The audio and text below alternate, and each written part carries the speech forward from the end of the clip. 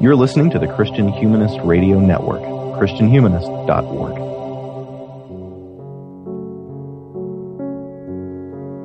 At least since St. Augustine, converts to Christianity have taken St. Peter's admonition to, quote, always be prepared to make a defense to anyone who asks you for a reason for the hope that is in you, to include, among other things, the stories of their conversion. Autobiography and memoir as genres essentially begin with Augustine's own story of conversion in the Confessions, and spiritual autobiography remains a remarkably popular genre, even when the specifics of the narratives don't look that much like Augustine's. Our guest today on Christian Humanist Profiles is Abigail Ryan Favale, the director of the William Penn Honors Program at George Fox University. She's recently published her own memoir of conversion. It's called Into the Deep, An Unlikely Catholic Conversion, and it's out now from Whiff and Stock. I'm delighted it's brought her on the show today. How are you, Abigail? I'm doing well. It's good to be here with you. Well, I don't want to spend the whole show just going over the story of your conversion, if only because I want to give listeners a good reason to buy your book for themselves, which they should. Okay. So I want to talk mostly about your relationship with particular ideas inside and outside the Catholic Church, but I do think it'd be good to give the broad strokes of your memoir here at the outset. When did you convert to Catholicism? What did you convert from, and why did you convert? Okay. Well, I became Catholic. I formally entered the church in Easter of 2014, so not quite 5 years ago. And at the time I was coming from, it's hard to really put a label on it, but I would probably call it a kind of postmodern Christian feminism, I suppose, a postmodern feminist kind of Christianity. And I was raised evangelical. So that's sort of the sketch of my spiritual journey, is from birthright evangelicalism, then to kind of a postmodern Christianity, and then Catholicism. And did you ask why did I convert? Yeah, which I know is a tricky subject to answer given the book. Well, I mean, it's hard to give a short answer, but I think I had kind of reached a point of, in some ways, great spiritual malaise and desperation. And I think I reached a point where I was either going to leave Christianity altogether, and then at that point, I sort of suddenly became Catholic. And I'll leave it at that. And if you want to hear more why and what the circumstances were at the particular time, then you can read the book. It's one of the most unusual conversion stories I've ever heard. In fact, if the book hadn't had Catholic conversion in the subtitle, I think most people reading it would assume the book was going to be about your conversion away from Christianity altogether. So you're moving in this direction away from Christianity, and all of a sudden there's just a 180-degree turn. Yeah, I know. It's bizarre. It really is, yeah. Well, that's what makes it, one of the things that makes it an interesting story to read and to tell, I'm sure. Mm. Well, I also want to talk a little bit about the structure of your book. You have an interlude where you talk about the importance of the Confessions, the Augustine's Confessions.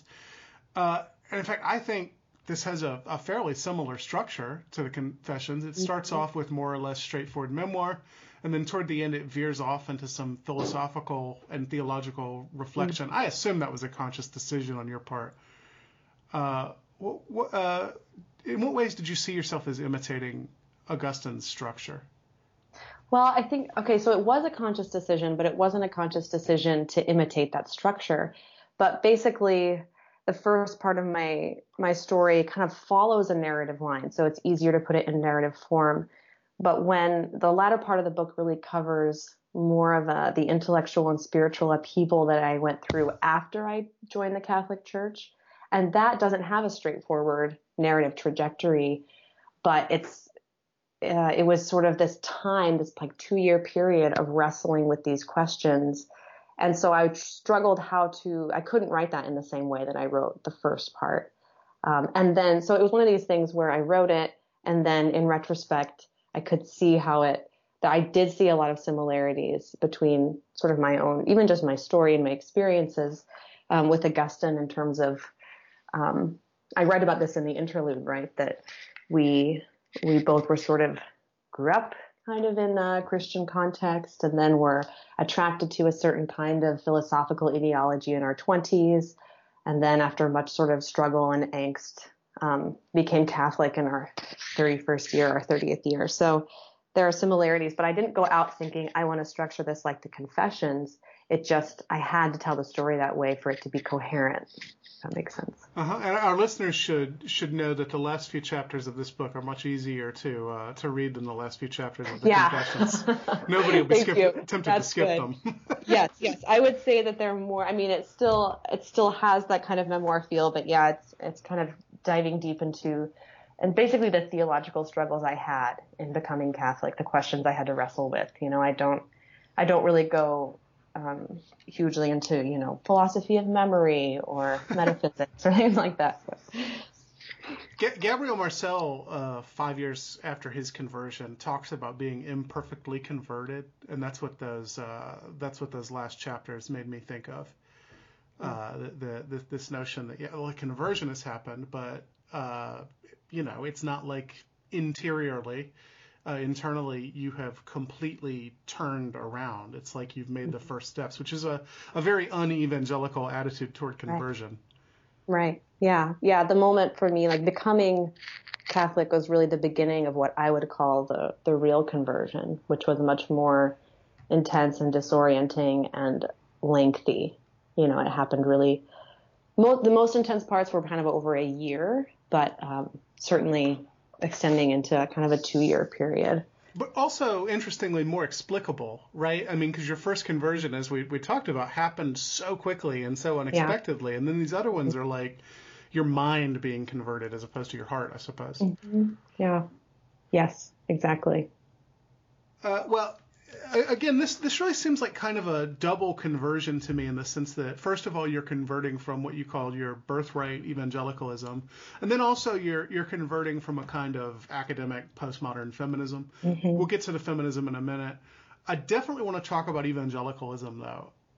Your first chapter is essentially about evangelical soteriology. You tell the story about how you were saved at the age of 3, and you know, put your ghost quotes around saved. But you had this massive amount of anxiety about your salvation for years. I wrote in the margins, Abigail, you were one neurotic kid, because you were just so flipped out about whether or not you were saved. Mm-hmm. What is it in evangelicalism that promotes that anxiety? Because I do not think that you're the only one who's felt that way.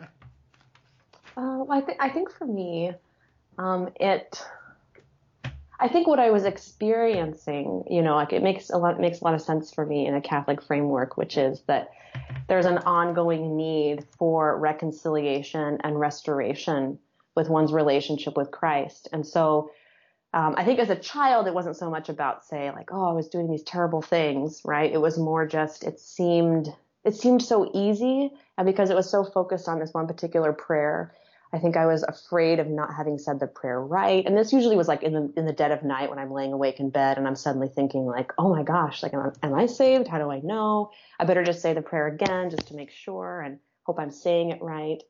And then also being, I think, anxious about people who had never had a chance to say that prayer and how it sort of seemed a little arbitrary. You know, I worried about people who'd never had a chance to hear the gospel and, you know, died before they could say the prayer. Was that just sort of it? You know, it seemed to be the only kind of gateway.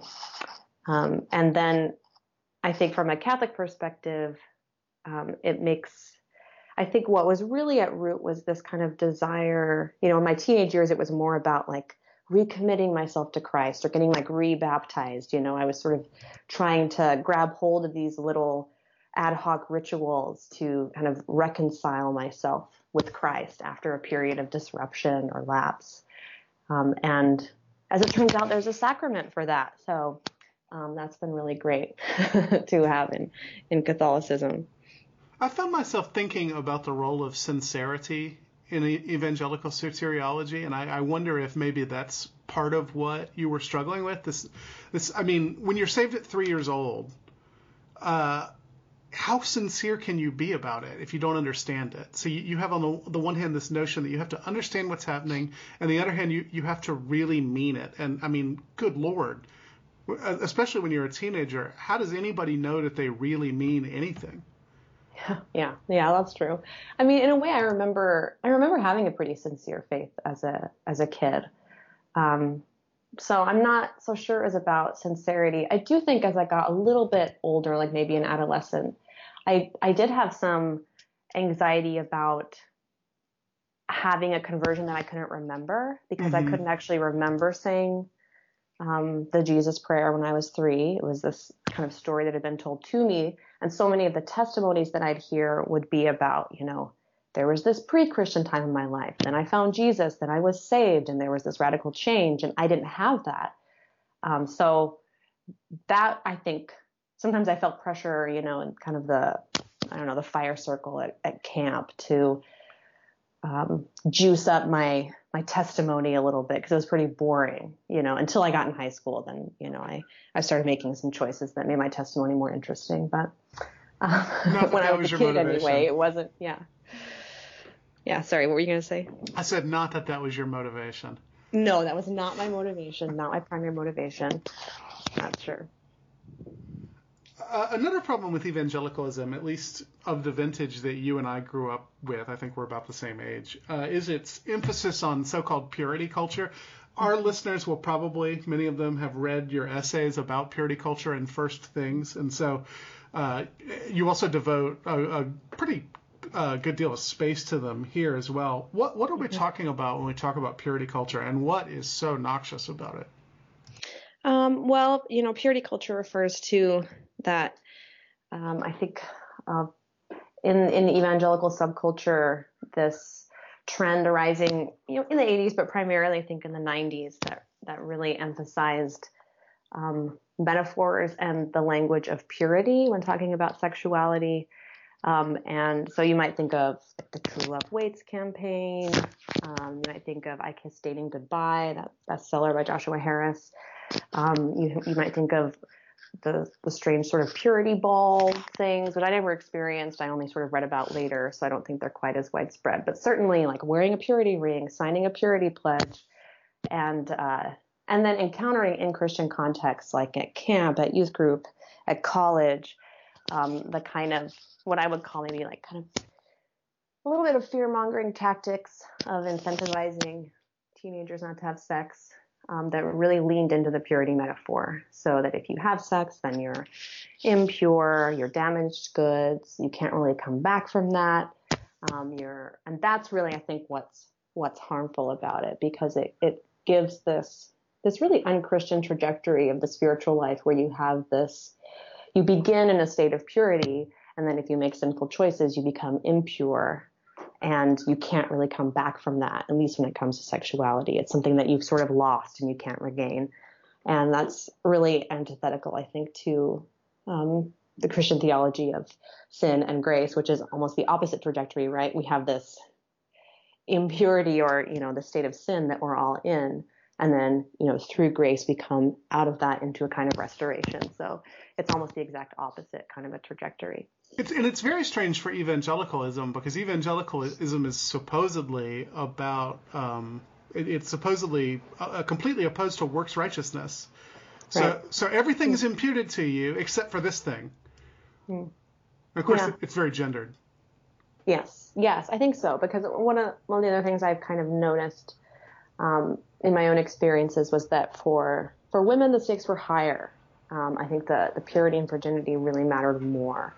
And so sometimes the language around men, would be like they would stumble. So the language would almost be behavioral, right? Like kind of making a mistake or making an error or stumbling, whereas for women it was much more like a total shift in one's being that was really hard to come back from. And that really shaped my spirituality big time in my 20s. You talk about, one of the hallmarks of purity culture is the metaphors that youth pastors and other people use. You talk about one with a dress being dipped in. Is it blood or just red paint? It was okay. So this was told to me while I was a student at a Christian college. So one of my And this is the thing, it's not so much that it didn't necessarily come from like, oh, my parents or just pastors. It was like endemic. It was just in the water, right? So I think this was actually a classmate who said this. It wasn't even necessarily a person in authority, but it was something like, oh yeah, imagine yourself on your wedding day in this beautiful white dress, Da, da, da, da. Okay, so we're imagining this.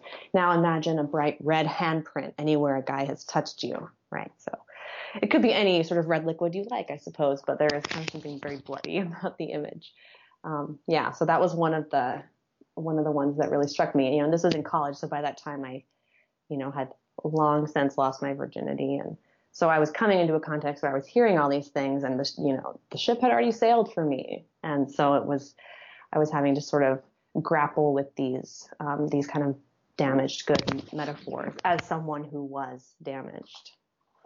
One of my students, we were talking about purity culture last semester, and she said that the one she got was, you have to imagine your heart is cut out of construction paper, and every time you kiss a boy, it cuts off a piece of it, and every time, and then if you go all the way, of course, it's just ripped up and thrown away.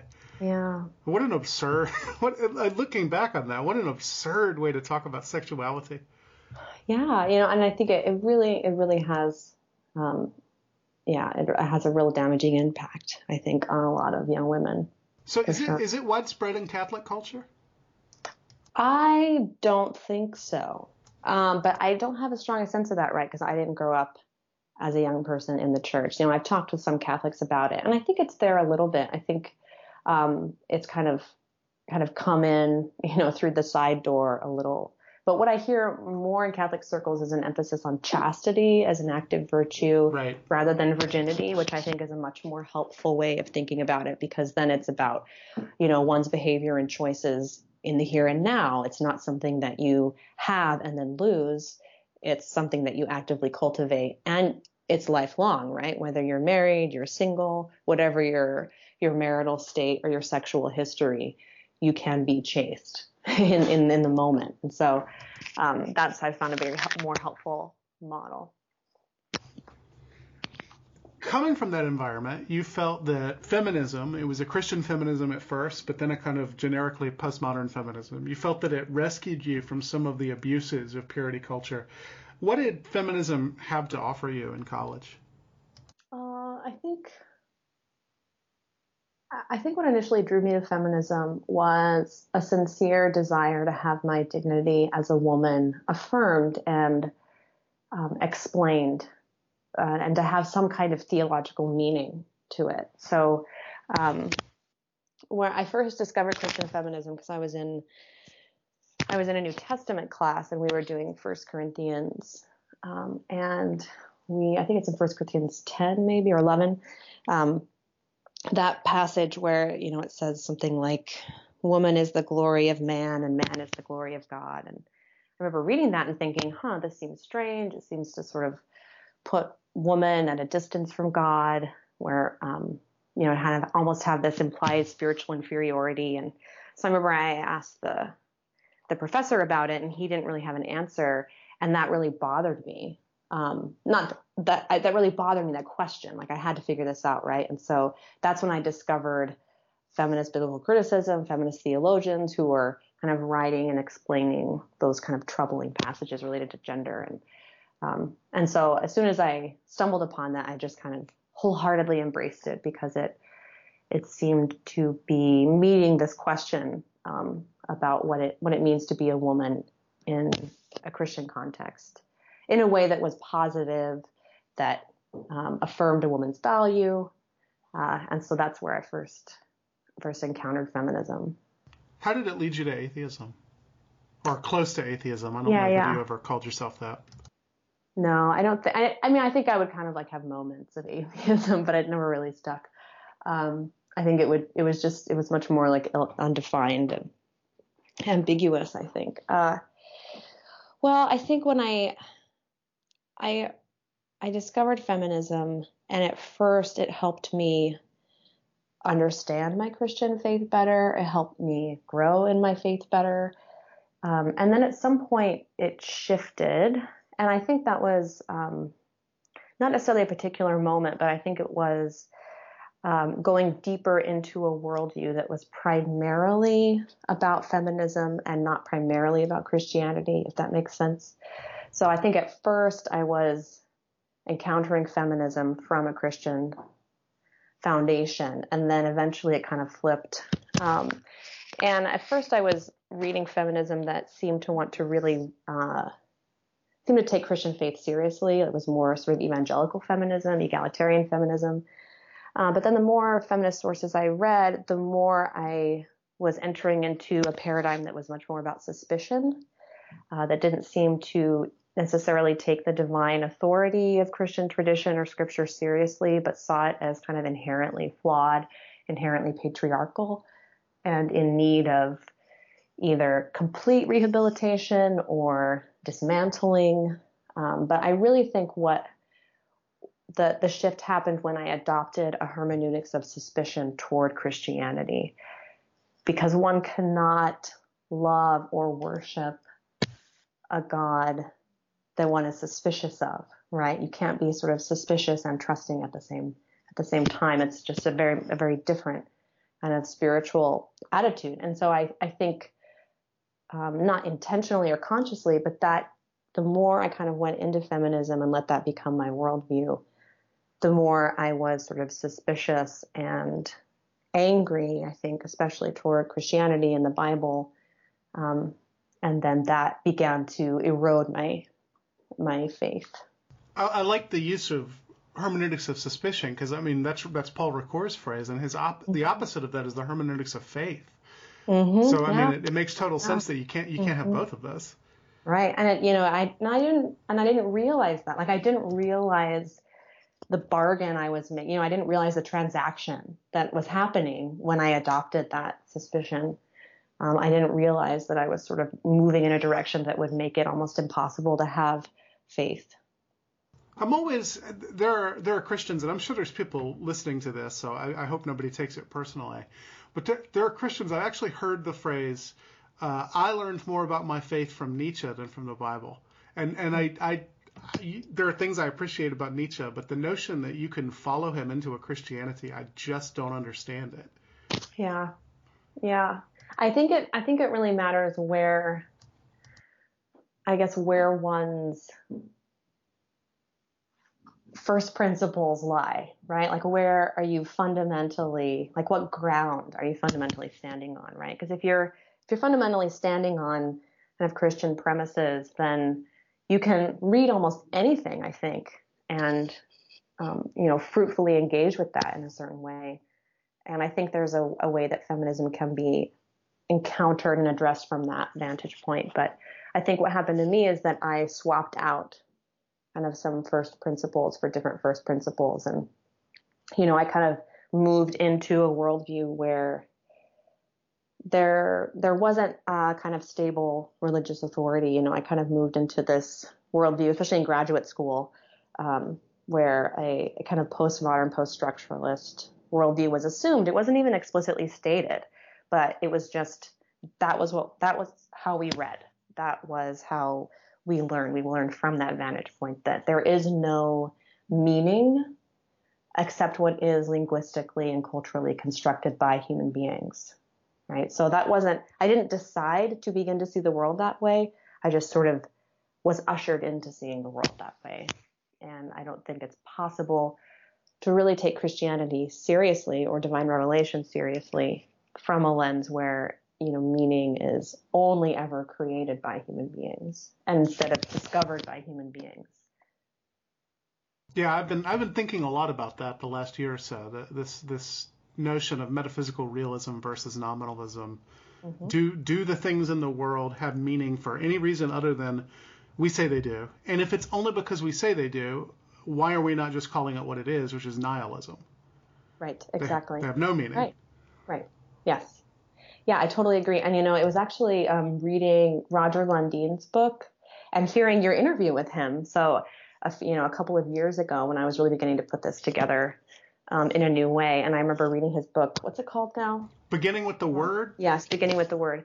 Thank you. I read that and I thought, I wish I had read this during or before graduate school, and I recommend it to my students who are going into graduate school all the time because I want them to be savvy and conscious about the worldview assumptions that are operating all the time, but mostly implicitly, especially in kind of a secular academic context.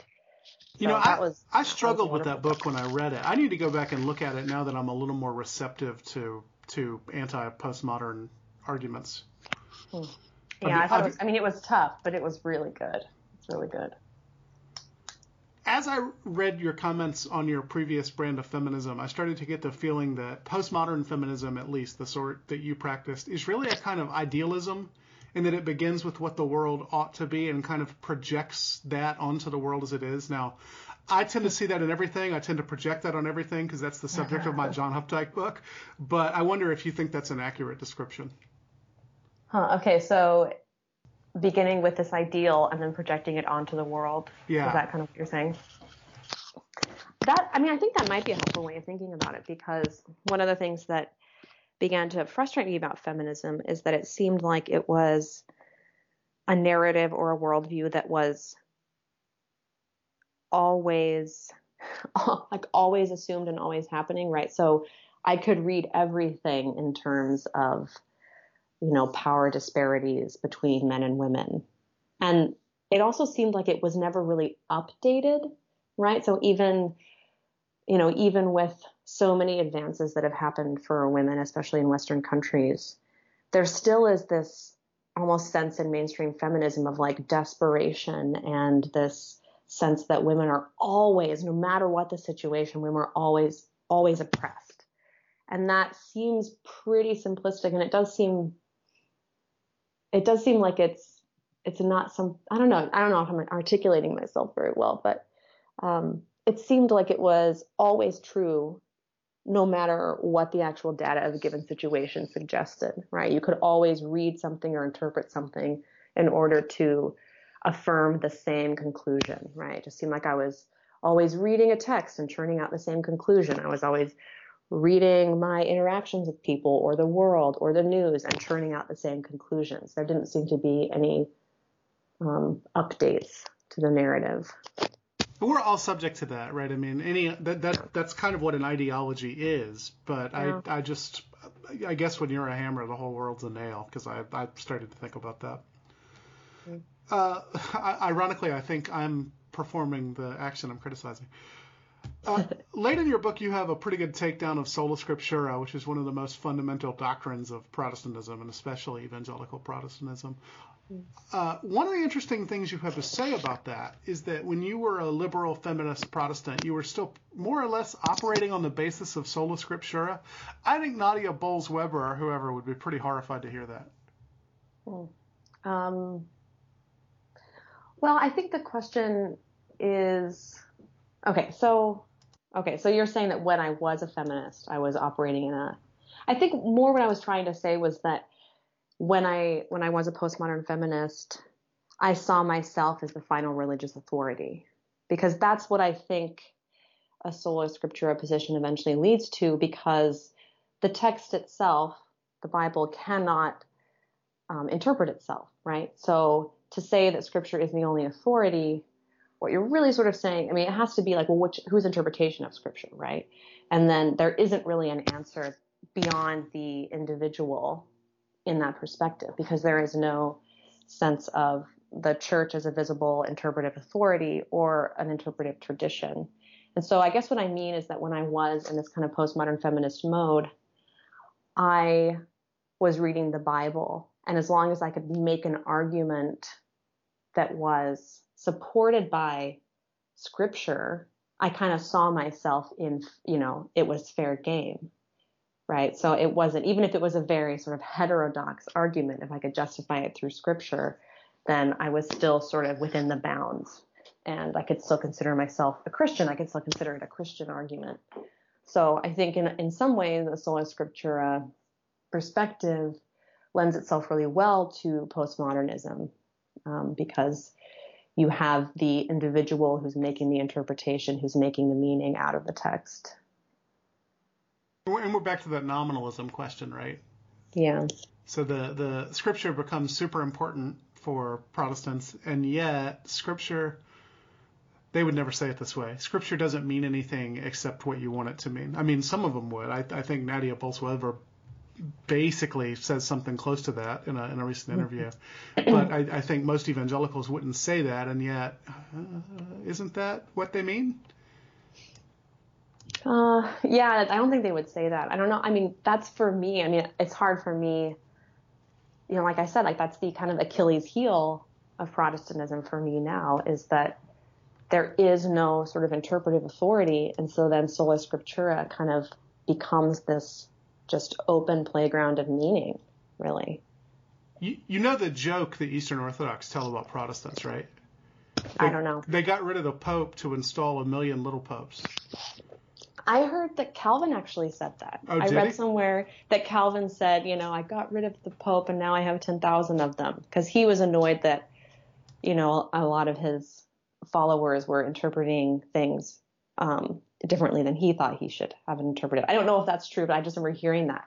So I've heard that idea. It's and interesting. It's true. I think that, you know, when I think about, I think I used this phrase in my book, that I had kind of become a magisterium of one.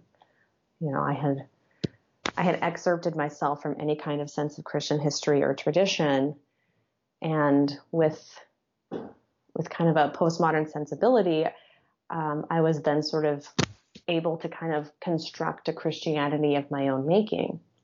But it just turns out that it wasn't very compelling. Yeah, it's boring in a way, right?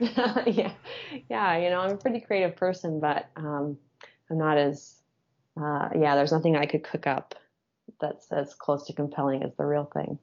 I guess I'm interested in this because when a person is a conservative evangelical, they're often apt to oppose what they're doing, the good thing, to liberal Protestantism. And it's interesting to see a Catholic come in, look at it and say, well, really, aren't you both doing kind of the same thing? I mean, I think what maybe distinguishes an evangelical perspective from just sort of a liberal Protestant perspective would be that I think the authority of Scripture is taken a little bit more seriously, you know, and also a sense of orthodoxy, even though that might be defined in different ways.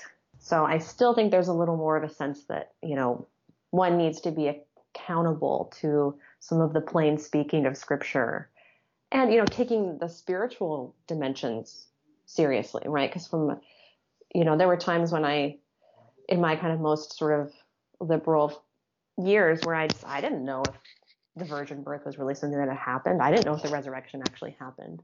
But you're going to be hard pressed to find an evangelical who would say that, right? Because they take the Bible seriously in terms of its ability to be divine revelation. And there are at least some fundamentals of the faith that are taken for granted and unquestioned, like Jesus Christ was born of a virgin, died for our sins, rose from the dead, that sort of thing. But they're also apt, some evangelicals, I mean, there's no governing body for evangelicals, so it's hard to talk about what, quote unquote, they think. But some of them are also apt to add a whole bunch of other stuff on there that doesn't really have anything to do with the historic church. So I was listening to it was a Eastern Orthodox call-in program hosted by this guy, Father Evan, and he's cradle Orthodox, and now he's a priest, obviously, which is why his name is Father. And he said he once had a conversation with an evangelical Protestant, and the Protestant said something like, well, as long as you believe in the rapture, you're okay by me. And Father Evan, being Orthodox, had never even heard of the rapture. Like this is right. Not a historic church doctrine. And when he told him that, the guy said, well, you must not be a Christian. And so that's very interesting to me, because on the one hand, you have this conservative evangelical reliance on a kind of mere Christianity, right? That's Lewis's term. It's a nice way to put it. But on the other hand, all this other stuff gets added to it. Yeah. And I think it certainly depends on the specific sort of non-denominational denomination, what those sort of things are. A phrase I hear a lot in evangelical circles is, unity on the essentials, and on the non-essentials, freedom. But then, of course, the question is, well, what's an essential and what's a non-essential, right? And who makes that distinction? I mean, I'm pretty lucky to. I mean, I work at an evangelical university right now, and I really love it. I find it, I mean, the evangelicals here are very, very sincere, very intelligent, very ecumenical in terms of respect for different Christian traditions. I think in general, evangelicalism tends to be pretty ahistorical and atheological, but in a university setting, it won't be quite like that. That's true. But in my upbringing, it certainly was. Yeah, and mine too. And you're right. I mean, my students don't seem as much like that as I did when I was 18, 19 years old. So maybe I'm not being fair. You're right. When I finally encountered the totality of the Christian sacramental cosmos and pitched my tent under its sacred canopy, my feminist angst faded away, as did my need for feminism itself. The yearning that initially drove me to feminism was fulfilled at last in Catholicism. Feminism is such a sticky issue in 2019. In my eyes, it's become almost compulsory, especially for women online. I wonder if there's still a sense in which you'd identify as a feminist. That's a great question. I don't know, honestly. It's something I ask myself a lot. I think in general, my instinct is no, but it's not because I'm an anti-feminist. I think it's just that I think that the label Catholic for me is more, it encompasses what I would want to grab from feminism, and then it also includes a lot of things that feminism either rejects or simply doesn't address. But I suppose I've just kind of lost my desire to label or really strongly affiliate myself with contemporary American feminism, because there are ways in which it does overlap with some of the things I deeply believe. But there are also some ways in which it really doesn't. And so it has become something of a misnomer, I think. But I'm certainly not an anti-feminist, and I'm still very much an anti-misogynist. And so I suppose I'm still friends with feminism, but I don't know that I would really cling to that label anymore. Pop cultural feminism is so interesting because there's a Mott and Bailey fallacy that takes place a lot. You have people say, well, feminism just means that you think women are people, which is the broadest possible definition of feminism. But then as soon as you declare yourself one, there's this whole list of things you have to check off, or you're a bad feminist or not a feminist. Right. I'm just interested in the cultural dominance of this idea, and you seem like a good person who kind of exists in it and kind of doesn't. Right. Well, I think even if you want to have the most basic definition of feminism possible, you have to go a step further from just believing that women are human or believing in inequality.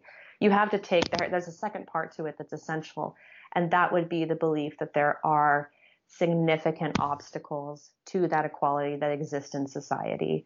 And, maybe even the third step, which is there has to be some kind of activist strain to it, right? You can't just sort of be, kind of an armchair feminist and hold this abstract idea of equality. So I think you would have to believe in equality or however you construe that, right? Or the common humanity of men and women, but also absolutely that there are significant forces in society that are undermining that equality. And then this kind of desire to respond to that. So even the most basic definition of feminism, I think, would have to include those components. But then once you get beyond that, that's where it becomes really, really sort of sticky. And, I might even agree with those things. I think the significant force in undermining that equality, I don't know that I would say that's still true in 21st century America. I think that's definitely still true in a lot of parts of the world. I think that there is very real oppression that women around the world are facing. But I honestly don't see 21st century America as a place where women are oppressed by and large, as a collective, as a group. Without redefining what oppression means. Yeah, I honestly don't think that women are oppressed in 21st century America. Like, to use, if you're going to use the word oppression in a way that actually means something significant.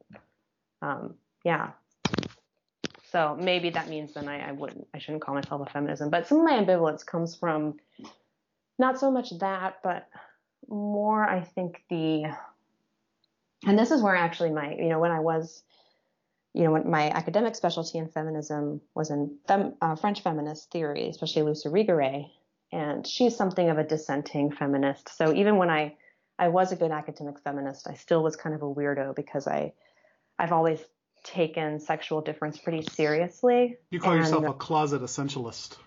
Yes.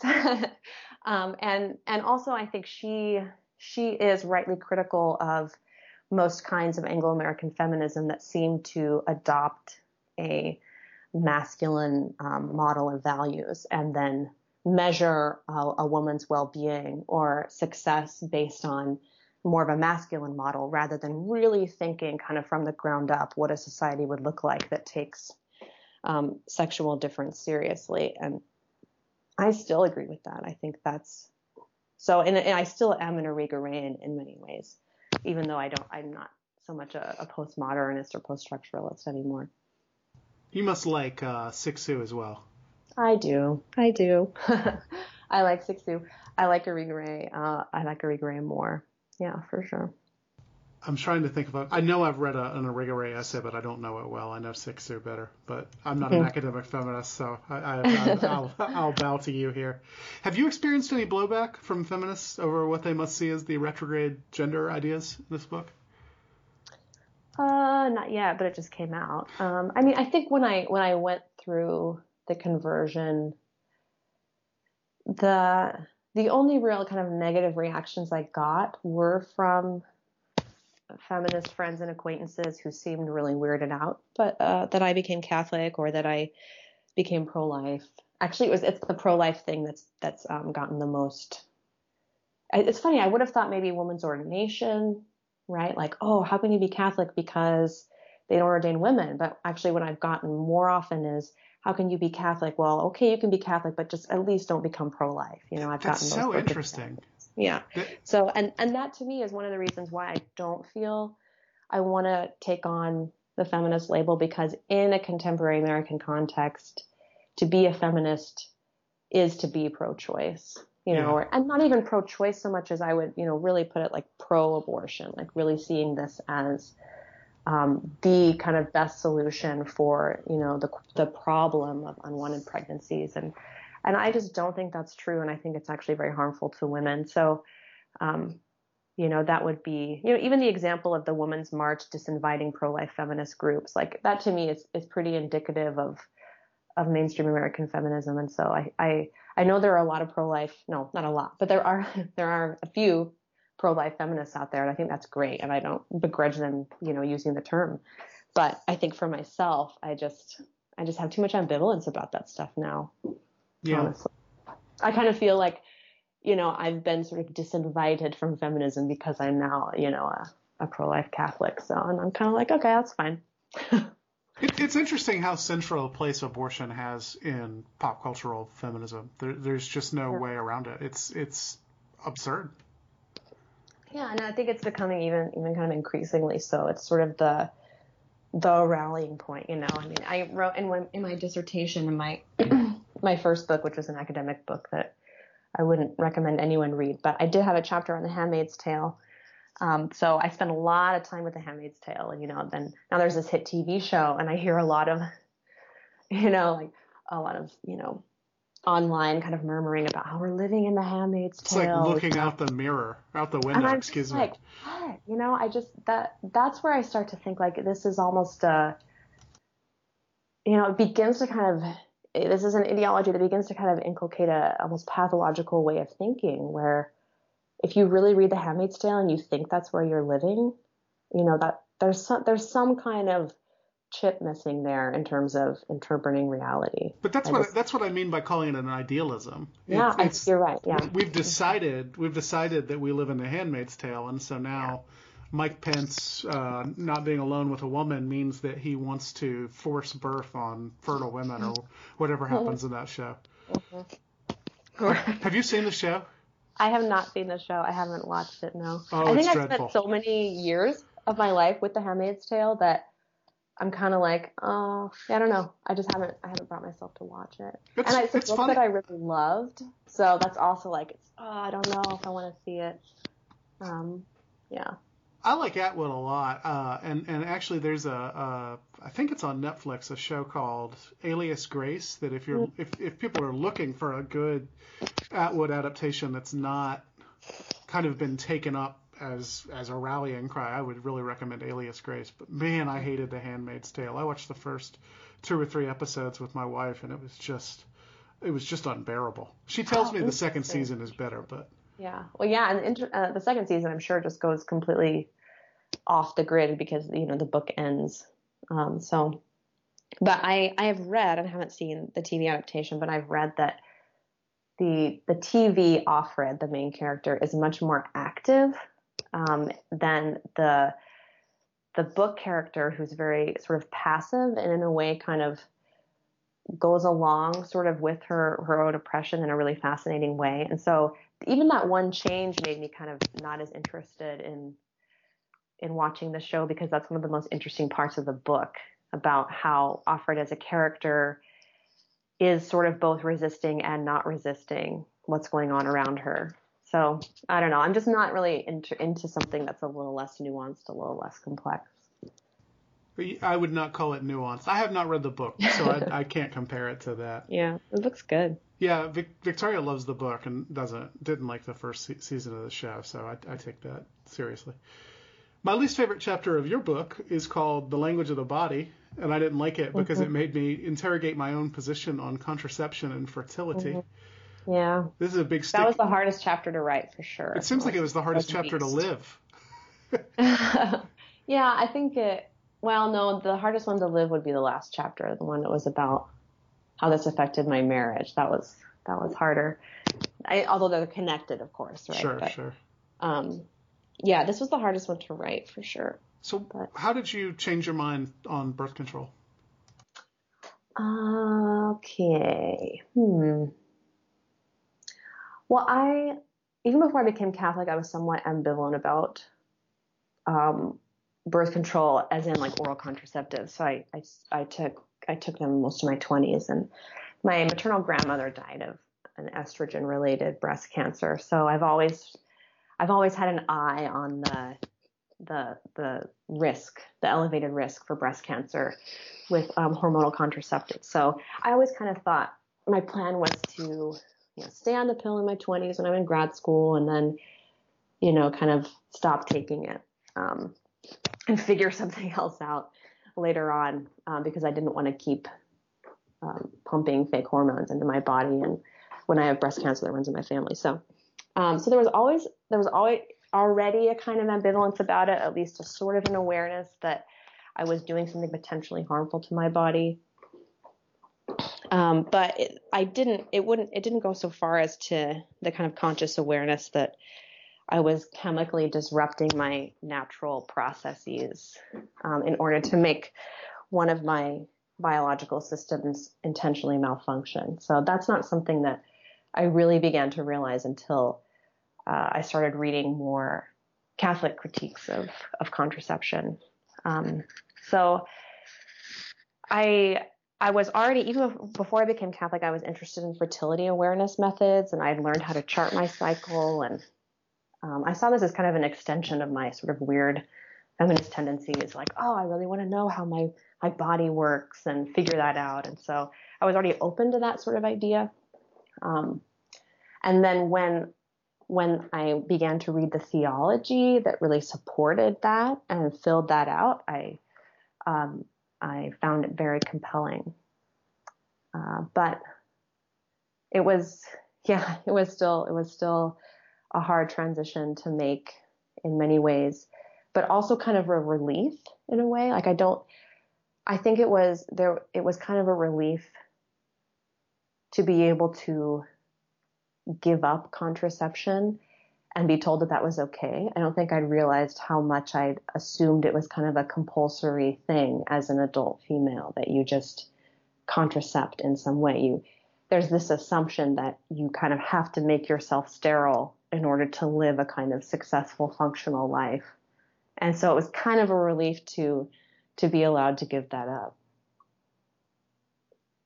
I had never really given much thought to how compulsory it is, and I'm not a woman, so it's, I don't get as much of that. But it really does seem like society sees this normal human function, as you say, as abnormal. It's the state to be avoided. Mm-hmm. Yeah. And yet, I mean, childbirth is dangerous. Mm-hmm. Yeah, it is. Yeah, and so there's a false dichotomy, right, between, making oneself sterile and having these interventions, which come with certain health risks themselves, and which are always put on the women, I'll say too. True.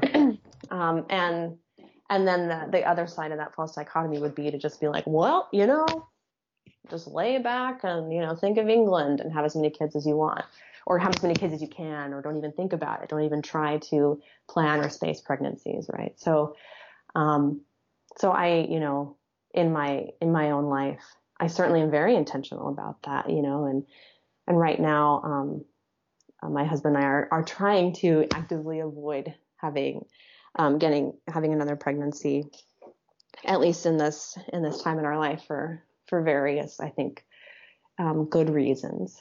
And so I think that the distinction is that, whereas before I would alter my physiology and my body in order to not have to alter my behavior, now I alter my behavior to act in accord with my biology and my physiology. And that seems to me the key distinction between, say, natural family planning and contraception, because natural family planning is still an intentional approach to childbearing and spacing births and planning births. It doesn't mean you just sort of, have 8 kids or whatever, or 10 or 11, because it really, I think, takes seriously that the costs of childbirth physically. Also, it's one of the things I like about Catholic theology of the body, especially from JP2, is that he really puts it at kind of the couple and the woman, to discern how many children one should have, and that it's an ongoing process of discernment. It's not this pressure to kind of have as many kids as possible, or to not think rationally or intelligently about having a child, which is a very serious decision. So, yeah. How effective is NFP? It depends on the method. There's lots of interesting methods. So, it can be very effective. So, if it's used, if a method, depending on the method, like the Marquette method, there's several peer-reviewed studies on the Marquette method, for example. And when used correctly, it's as reliable as hormonal birth control when used correctly. Wow. Yeah, really effective. So I think the difference is, one of the benefits of NFP as well is it's not, you don't just kind of like unthinkingly sort of like take a pill that, just sort of takes away your fertility or whatever. But you kind of, like all the time, I think you have to be sort of intentional about,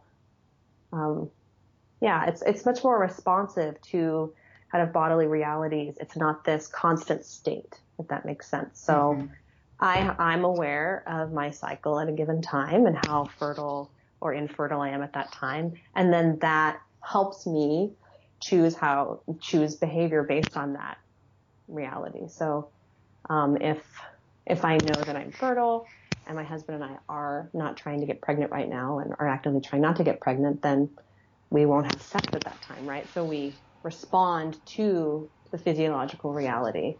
And I'm a kind of person that likes a lot of data, so I track a lot of fertility signs, and there are times when you can be very conservative with it, and to really minimize any sort of possibility of pregnancy. And then there are times when you can be a little riskier, right? So there's so much of it just depends on your own kind of personal choices.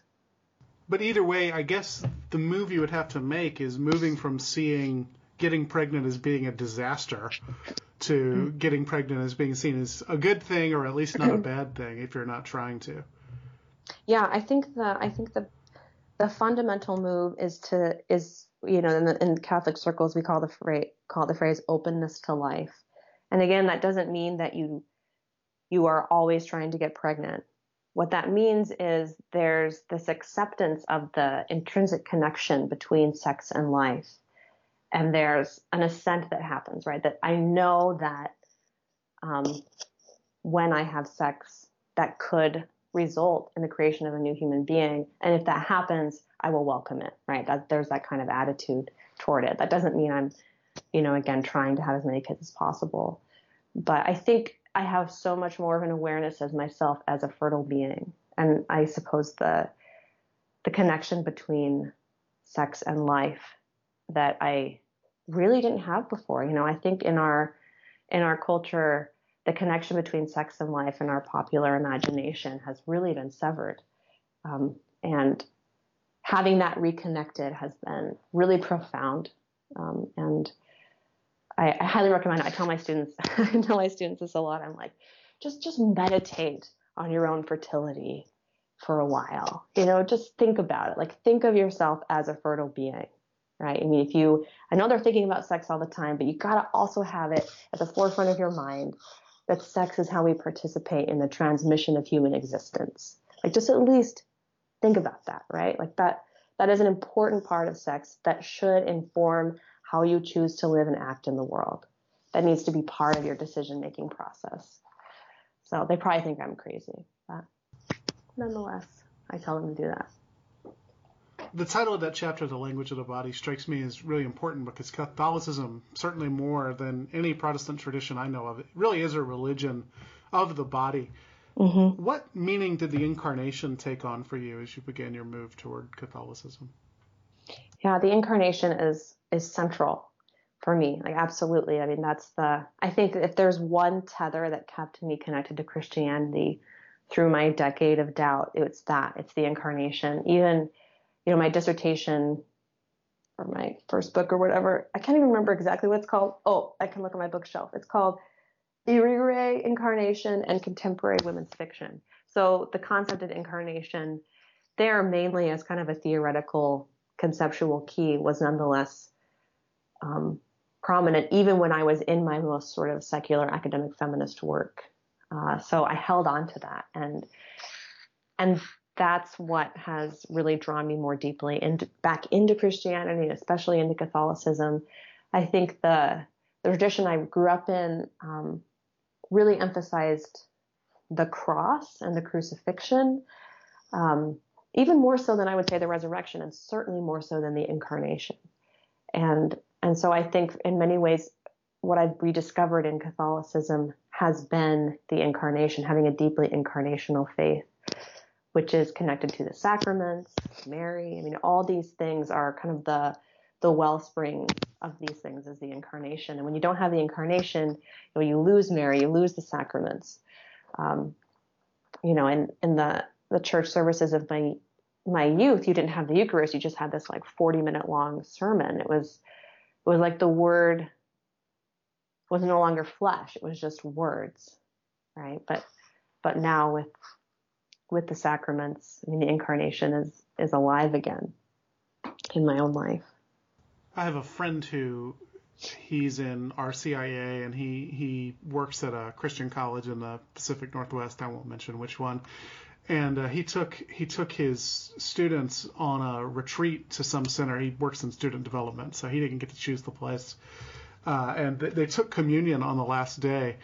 And the guy said, I can't remember if they used bread and grape juice. They used, if they did, they did, but I think they may have even used like a croissant or something.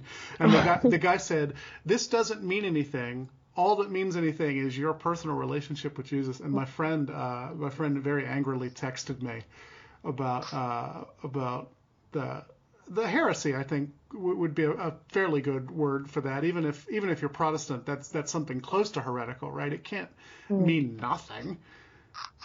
Why do it? Well, exactly, right? I mean, if it's nothing, it means nothing. I mean, that is taking it a step further. That's something beyond even just this symbolizes something. That's actually like, it means nothing. That's taking it pretty far. But even, if it means nothing, then, well, what's the point? If it's just a symbol, to hell with it, right? Exactly. Exactly. As I read through this book, and we've touched on this a little bit, I got the feeling that the modern world is more or less incompatible with genuine Christian practice. Is that taking it too far? Oh, I don't know. It depends on the day. I mean, when I hear you say that, I'm kind of like, oh dear. But, I feel that sometimes, honestly. I think at the very least, one has to be incredibly intentional, and it does require swimming upstream. Yeah. I'm given to a kind of Chestertonian medieval cosplay, so I recognize that, like, this is not a great tendency in me. Yeah. But I just think, oh, how nice it would be to have the bell ring every day and you come out of the fields at noon and everybody's doing it and you don't have to work at it. It just, the structure of society is there to make you holy instead of to make you buy more toothpaste or whatever.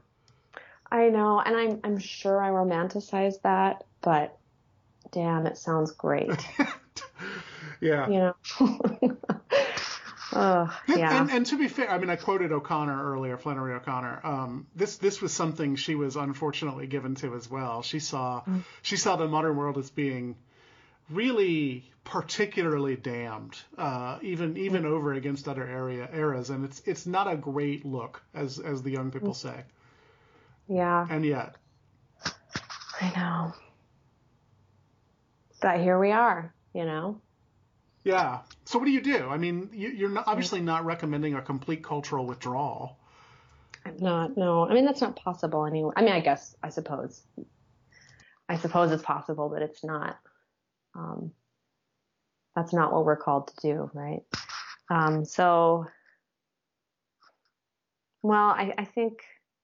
I mean, one of the nice things about Catholicism is that there's such a rich tradition of many kinds of practices that one can participate in, but it still requires an individual kind of discipline and commitment, right? Because you won't necessarily be in a community where, the abbot's hitting you with a stick if you're not going to prayer or whatever, which is fine. It's probably not a good option either. But I think developing a rule of life is really important. For me, images are very important. My house is starting to look like a crazy Catholic lives there because I have, icons and crucifixes and, sacred art all over the place. But I find that to be very important, that there are these windows into the divine reality that are, constantly pulling at my senses. So I think anything that a kind of intentional practice that creates a sacred rhythm that makes time sacred again is really essential.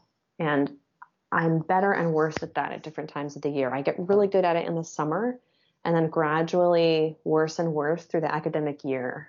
Like right now, I'm starting to lose it a little bit. I need to get back into it.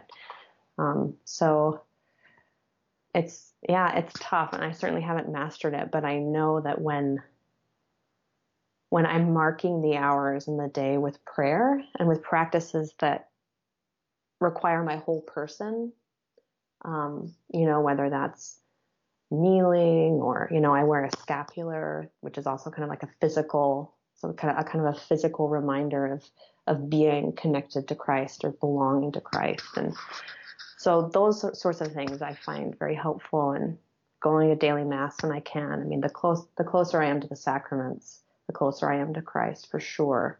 And I need a lot of help. I'm just, I wander pretty easily.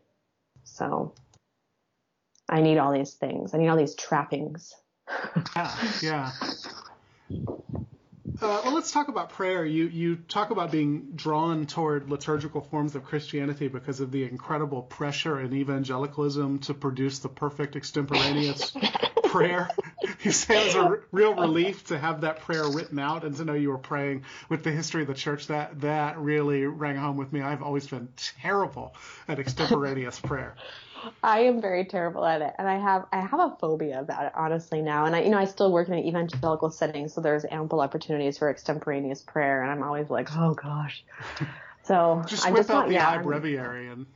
I know, right? So I'm getting a little bit better at it. I'm trying not to be self-conscious about it, but for sure I found to, praying with the words of the church, especially scripture. I mean, that's been something, a kind of practice. Well, when I was an evangelical, the Bible was absolutely central to my spirituality, but in a different way. Now scripture is very much a part of my spiritual life and practice, but it's more often in prayer rather than, say, through, I don't know, study. I think praying the words of scripture, that's been something that's very beautiful. I mean, I've loved to have that language kind of given to me rather than having to sort of generate it on my own. Well, back to that sincerity thing that I see at the heart of evangelicalism, this notion that it not only has to be eloquent, you have to mean it. Yeah. So you're always looking in on yourself, trying to make sure that both you're saying the right thing and that you mean what you're saying. And of course, you can't mean anything when you're examining yourself while you're saying it. Right. And I think that I think often liturgical forms of prayer are seen as less sincere from an evangelical perspective, because how can it be sincere if they aren't your words? It's just this sort of rote thing, and for sure you can use that. You can use liturgy that way. But I've found it to be the kind of language and structure of liturgy when I enter into it and give myself to it has been incredibly helpful in my spiritual life, for sure. I like what Dorothy Day said about it. She said it's like kissing your wife on your way out in the morning. A lot of times it doesn't really have anything behind it, but man, when it does. Yeah, I haven't heard that before. That's great. I paraphrased it, I'm sure. It's from Long Loneliness. Well, and also I think that when I was an evangelical, the emotions I was having in a worship context was really important. And that was the only sort of barometer I had for whether or not God was at work, or whether I was, having a religious experience, or whether the Spirit was alive and active. So it's been really kind of nice to also enjoy it when I have these sort of times of spiritual consolation, but also not to get freaked out when it does feel dry, and when those things don't come, and to realize that whether I'm feeling it or not, right, the reality is still happening. And so that I think has been really helpful. And I see that a lot in my students too. They are very, I guess they get a little anxious when they aren't having the feelings they want to have with God, or in prayer, or at church. And I think sometimes that can drive them away from the faith when those feelings dry up for a time. So it's been nice to move away from a paradigm that's so emotivist, I guess. Well, and the flip side to that is that they're very quick, or at least my students are, to ascribe the Holy Spirit to any positive feelings they have. Yes, I agree with that. That's very true. Well, you end with a very heartbreaking, beautiful chapter about your marriage. Your husband, Michael, is not a Catholic or indeed a Christian, and you talk here about some of the difficulties the two of you have had learning to live with your faith. There are some positive signs toward the end of that chapter. He starts to pray with you and your children every night. It's been more than a year, I think, since you wrote the book. I was just wondering if anything had changed there. Yeah, that's a huge story, and it's not all mine to tell, but it's interesting. Last year when I was writing this book, I was on sabbatical, and during that time, my husband had kind of a sort of bizarre series of episodes of intense anxiety, and it had a lot to do with, basically it seemed as though he was experiencing in this really intense existential way the ramifications of nihilism, and it awakened in him this sense of how essential it is to have meaning and to have hope and a kind of faith in one's life. And he responded to that by beginning to pray more, by having some kind of spiritual practices that he took on. We now go to Mass together every Sunday as a family. He has more, I think, even more of a leadership role in our home in terms of initiating prayer and that sort of thing. He like sings in the choir at Mass now, and he's not Catholic, and it's still very much something he's trying to figure out. But he has an intense, I think, desire for faith, and is praying for it. And it's this interesting it's interesting to watch this unfold. I have a sense of peace about it, I guess. But when it first started, last year, when this started happening, I thought, oh my gosh, this is it. He's gonna just boom, convert. He's gonna like have this intense experience. Like he's gonna go to Mass and like the angels will descend and he'll hear the voice of God, and it'll just happen like that. Like I think I still had this kind of evangelical sensibility about these things, right? Like he's just gonna get zapped by God and that'll take care of it.